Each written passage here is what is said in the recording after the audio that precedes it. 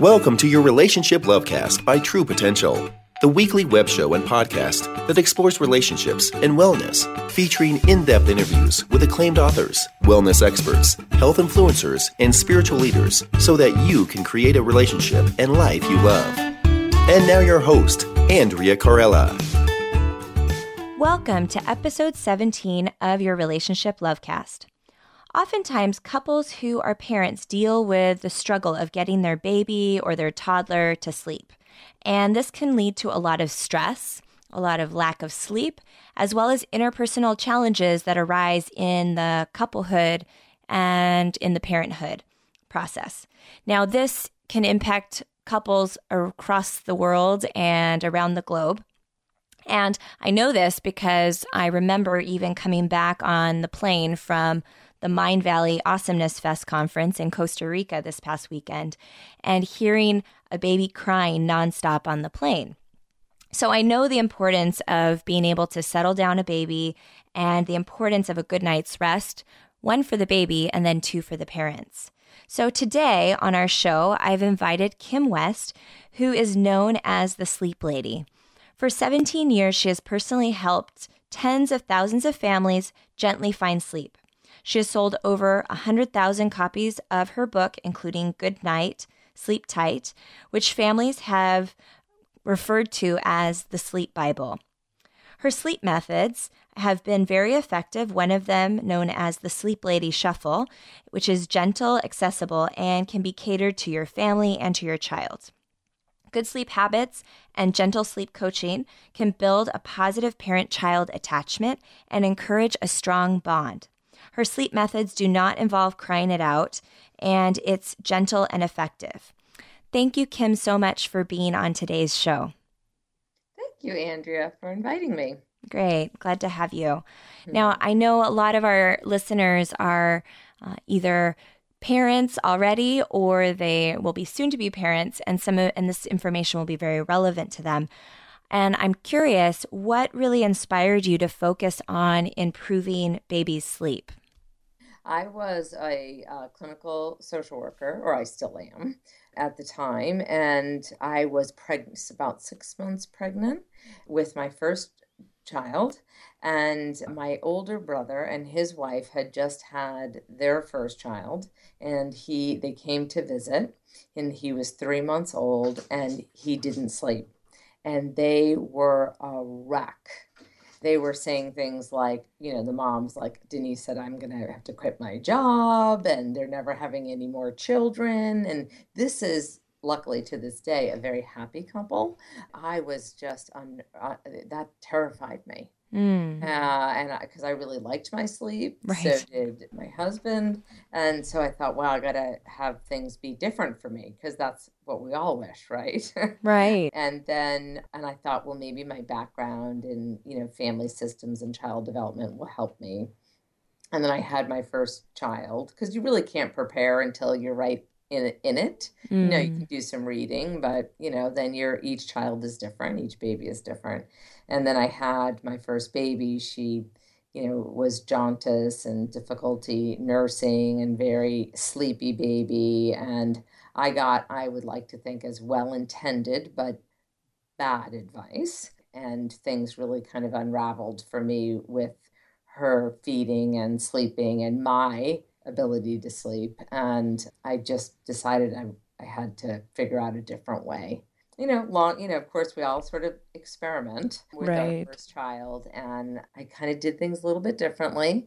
I followed my gut and what I knew from my education, and I decided that if it didn't get better, I'd go back to the pediatrician and come up with something else.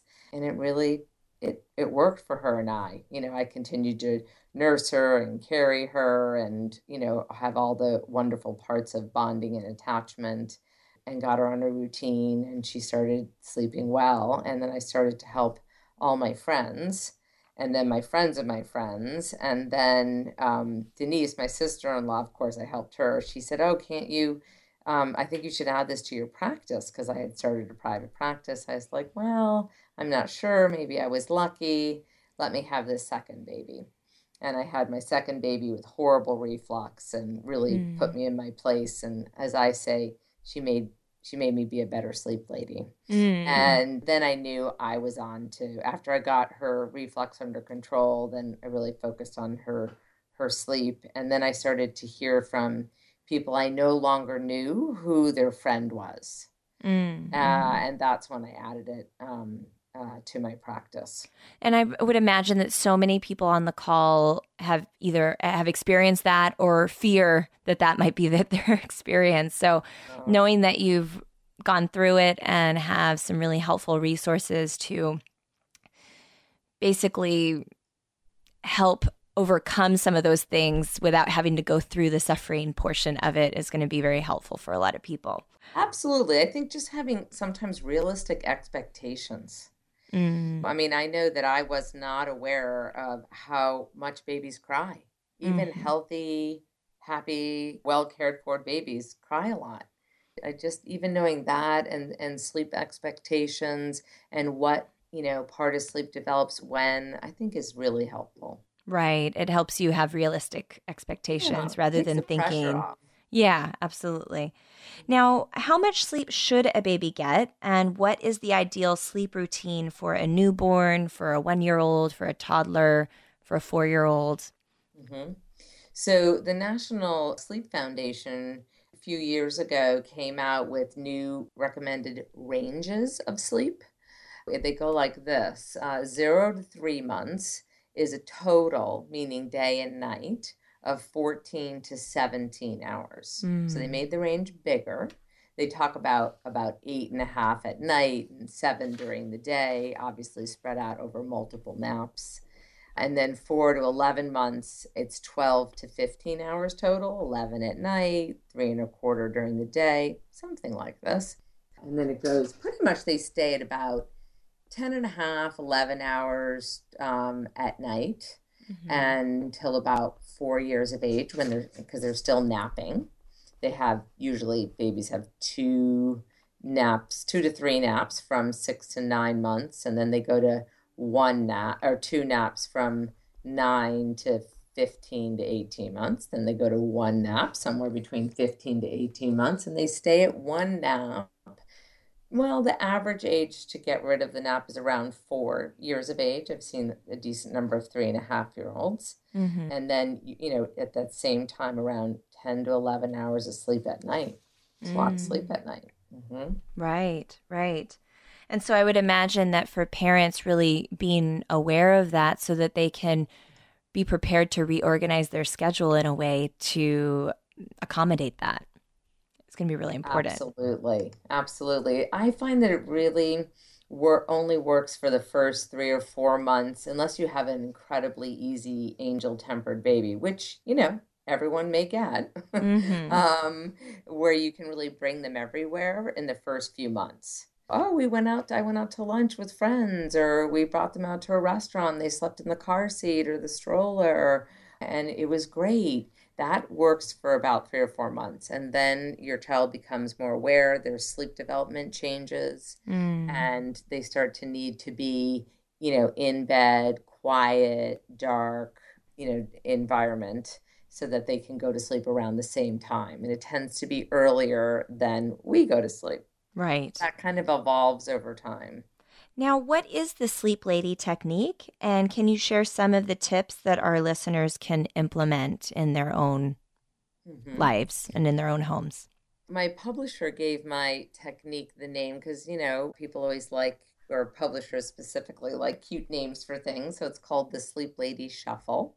If you look at, even behavioral modification in behavioral psych, how we can change behavior, it's extinction, which you'll certainly see that in sleep training as a method of choice too, which is, put your baby in awake and leave and don't go in all night.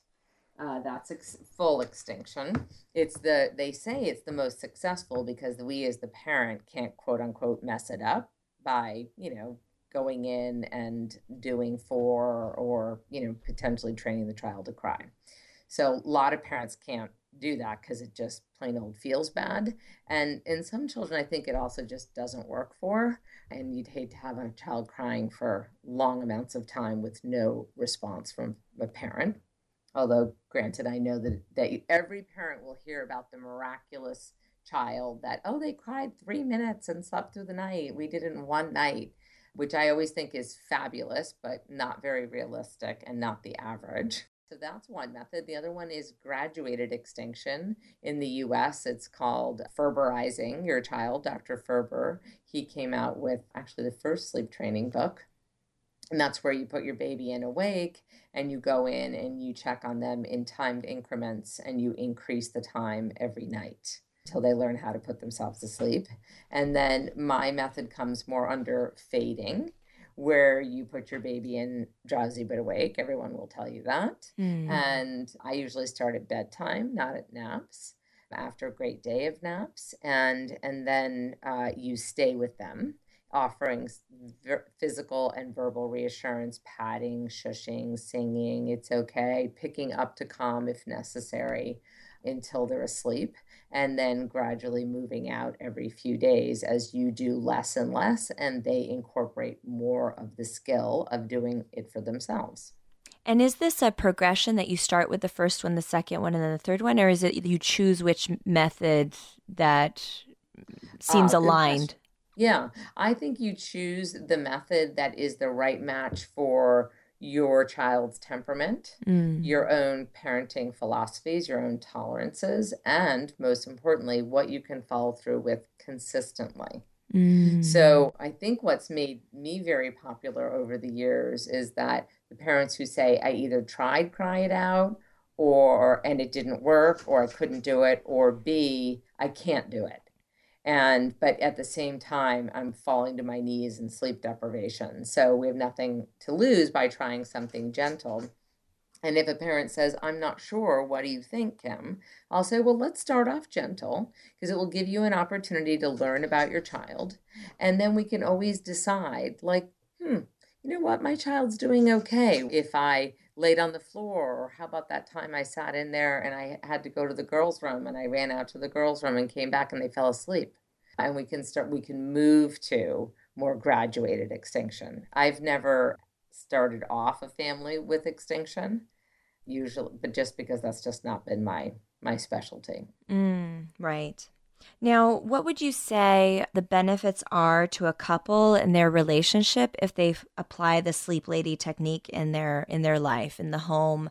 How does it impact them if they use that? If they don't, what could be the impact about parents being proactive about this? Sleep coach their child, you mean? Right, exactly. Yeah. How does it affect the environment and potentially the parenting and the relationship? That's a great question. I think, and I didn't intend for this to be it, but I have saved a lot of marriages.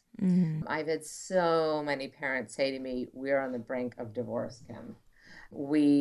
Because as you probably know, Andrea, as a therapist yourself and the parents who've ever been sleep deprived enough, but when you are sleep deprived, you show signs of depression.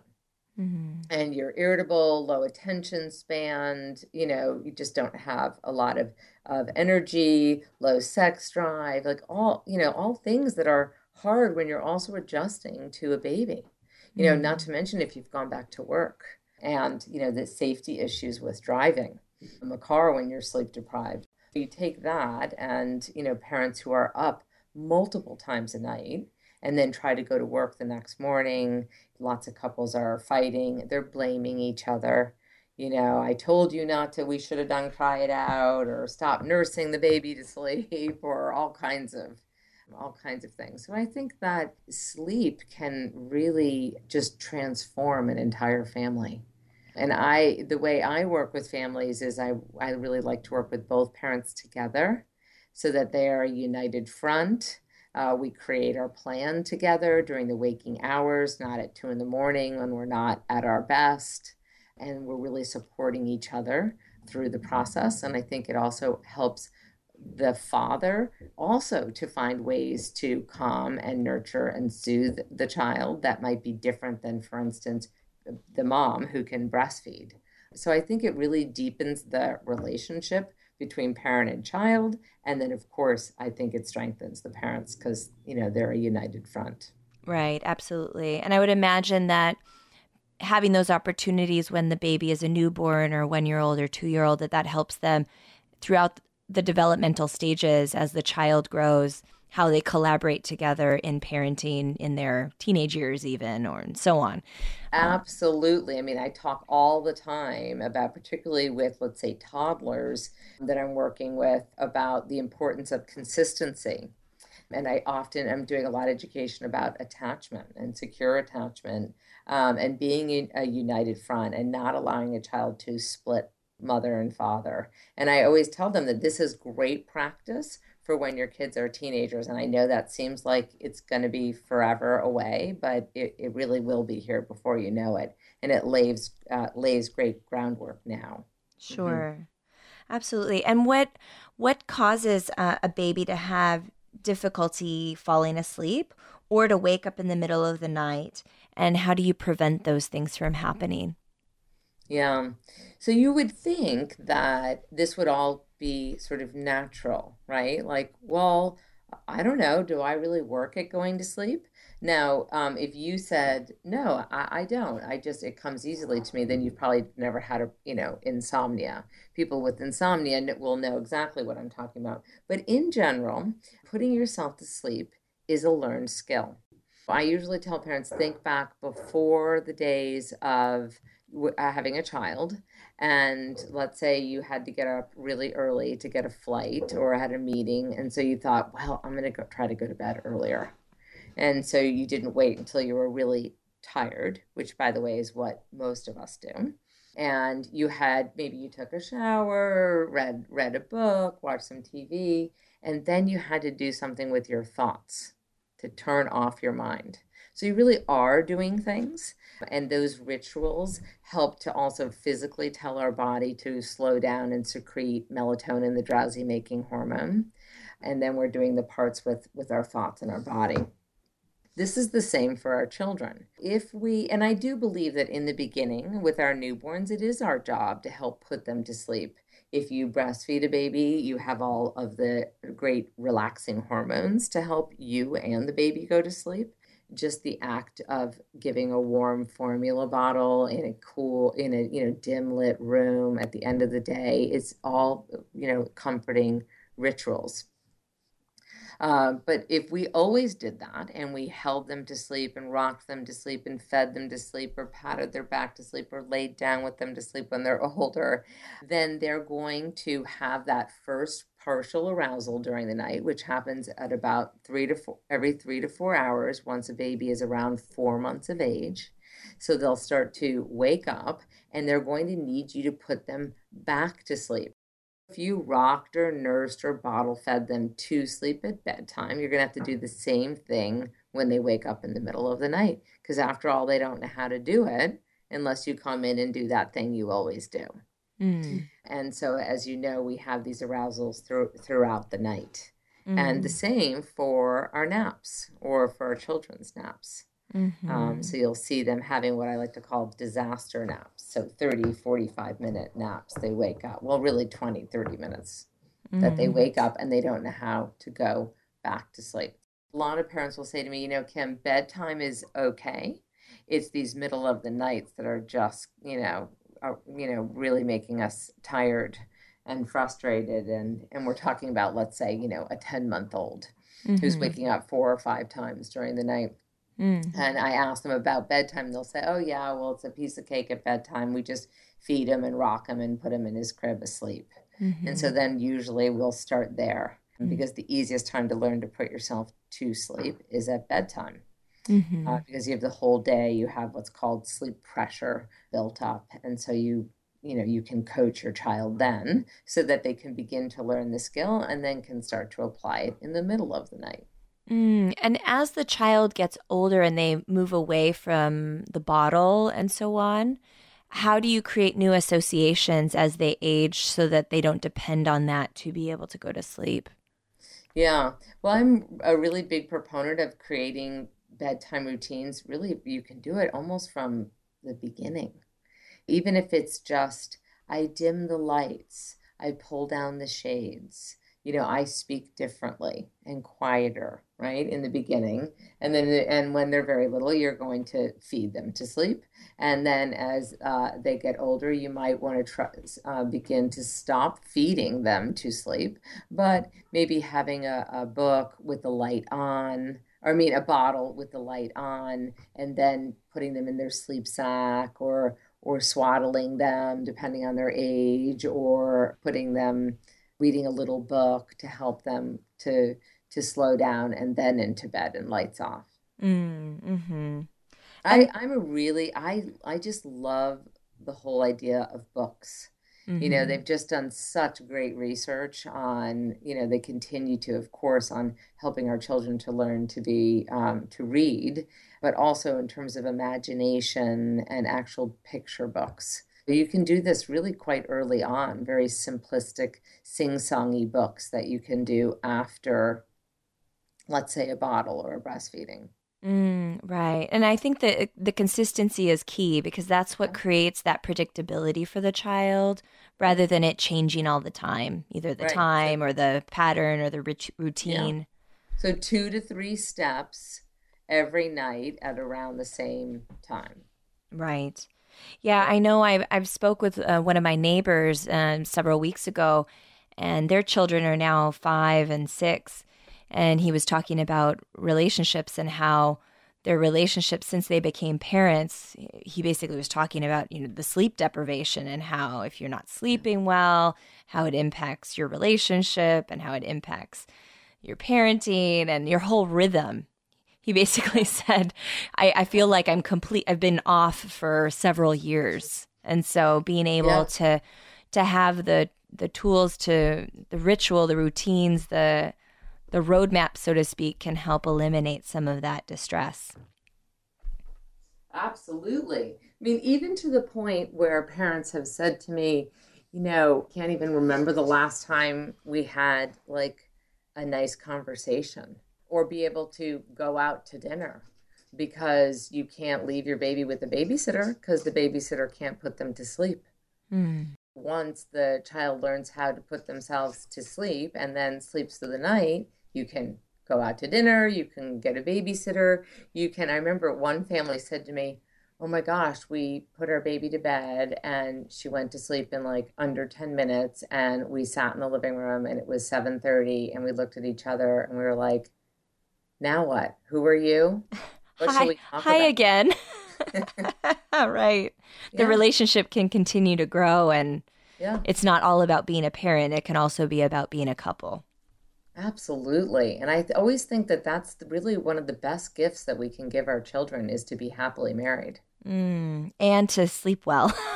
Well, yeah, which will be part of it, right? Absolutely. Yeah. Now, what strategies help improve a baby's sleep naturally and develop good sleep habits? I know you spoke about some of them. Are there any others that jump out? I think that in the beginning, it's about, I think the first task in the first few months, besides, of course, healing physically from labor and delivery as a mom, and then figuring out sort of how you do this as a couple with each other, and of course, how to help your child grow and eat and poop and sleep and do all the things that little babies do. I think your first sort of sleep task is helping them differentiate between day and night. That's a big one because their circadian rhythm, their internal clock is not developed. They're not producing and secreting their own melatonin in the beginning. We have to be their external clock. Really having exposure to light, waking them up for a feeding during the day. I know you're not supposed, you hear don't wake a sleeping baby. I think you should if you don't want them to miss a feeding. You're sort of saying, oh, let's have those big stretches at night if we can. And then Mm. later on, it's sort of figuring out like, oh, when's the bedtime window? And kind of creating your day around building up to being well fed and well napped and ready for bed at their magical bedtime window, because there really is one, and it becomes earlier as they get older. Mm. I think those are important things. And I think also protecting their need for sleep and providing good sleep-friendly environment and a good sleep-friendly schedule that's in sync with the baby's needs. So it really does mean like you got to get home in time for bedtime, because when you miss bedtime for enough nights in a row, they start waking up more at night and waking too early in the morning. It doesn't end up being worth it, just like naps too. A lot of people think, oh, well, and sometimes well-intended strangers will tell us this, oh, well, if your baby's not sleeping well at night, skip the naps, which is actually the exact opposite of what you should do. A well-napped baby will not face bedtime as overtired and therefore not secrete all those alerting hormones, which will make it harder for them to go to sleep and then will make them wake up more during the night. So it's not logical, but it's true scientifically. So a well-napped baby who goes to bed early enough and from a wakeful state will sleep better and longer at night. Right, because it sounds like they get into a rhythm, and so it's not that they're so utterly exhausted by the time that they get to sleep that they're able to secrete and to be able to incorporate that rhythm in that throughout the night. Yeah, we have that internal clock. All of us do, no matter where you are in the world, and it's quite rigid, and it doesn't like it when we operate off mode. If I'm sleeping when I should be awake, like I always say, if I took a nap from 6 to 8 p.m., I'm going to wake up feeling groggy, disoriented, not sure if it was worth it. When is my bedtime now? So it matters when you sleep, which is why our baby and our children should nap around the same time, go to bed around the same time, wake up around the same time, which, by the way, so are we, ideally, in order to be in sync with that clock. And then the other part, or the other half of that circadian rhythm clock, is if you are awake when you should be asleep. Remember back in the day, maybe, college, or where you got like a second wind, where you're staying up to study. So, it's very hard to go to sleep when you get that second wind, because if the body doesn't see any signs of going to sleep, it will start to secrete alerting hormones. So I always think of that. It's like our child trying to go to bed after like 5 cappuccinos. They may be tired, but their body feels wired. And so then they'll tend to wake up more during the night and wake up too early. So I always think it's about operating within that circadian rhythm, finding when those natural sleep windows are with our children, and then helping them to be able to go to sleep during those times. And so what should a parent do if the baby won't stop crying? And how can the baby learn to go back to sleep? What are some of those steps? I know you spoke about some of them, but are there other ones? You mean they won't stop crying if the parent is trying to do sleep training? Sure, yes. Some of the things that affect crying are this: the age of the child. So I think some of the most easy magical time for sleep coaching is 6 to 8 months. And then it gets progressively harder, but not impossible. It's important to know it's not impossible. Just harder, take a little bit longer, mainly because the child can do more, has more stamina, can, let's say, stand up or try to climb out of the crib, as they get older. So age of the child, the temperament of the child, how, a very alert babies, ones that tend to have more fragmented sleep, be more engaged in the world, have a harder time shutting down. They also have a link to slightly higher IQ. Those kids sort of like, they have a temperament like, I know what I want, when I want it, and I'm willing to hold out until I get it. Just, a little harder to parent these kids. They are amazing children. I've had a lot of them in my practice with, their siblings. My second one is like this. She's now 18. And, I just think that they're very sensitive and intuitive. They just need more help shutting the world out. And then the third thing that affects the amount of crying is how inconsistent you've been as a parent in sleep coaching. If this is your third attempt, and you've tried Cry It Out and Ferber, and each time you've given up, let's say after 30 minutes or 3 days of 30 minutes each time of crying, then you have to know when you go to restart that your child I always tell parents, I plan on them crying for 30 minutes, because after all, in the past, when they've cried for 30 minutes, you've abandoned ship. And so again, I'm not talking about newborns. I'm talking about older children and older babies. So that's important to know, about what the crying means. I also never suggest that a parent start sleep coaching when a child is sick or has reflux that's not under control, or any, that they've gotten the green lights from the pediatrician. These are all important things to do before you start. And then the other thing is that you always start at bedtime, as I mentioned earlier, after a great day of naps, any way you can get them. So you're stacking the success on your favor and in your baby's favor, so that the crying can be less. And then I think you have to expect some crying, because you're actually asking your child to learn a new skill, and they don't understand why you've decided to change your mind. Like, why are you no longer rocking me to sleep, or lying down with me and rubbing my back to sleep, with older children? And so when they're pre-verbal, they're going to cry. And when they're verbal, they're going to cry and have words for you. I don't want to do this. Why are we doing this? Why won't you lie down with me? Those kinds of things. So then it comes down to, like, how do we respond to crying? So with babies, I have kind of all these little rules or reminders for the Sleep Lady Shuffle the first 3 nights next to the crib. For instance, not getting into a struggle about lying them down or repositioning them, because you'll never win that one. If you pat, shush, hum, sing, do it intermittently.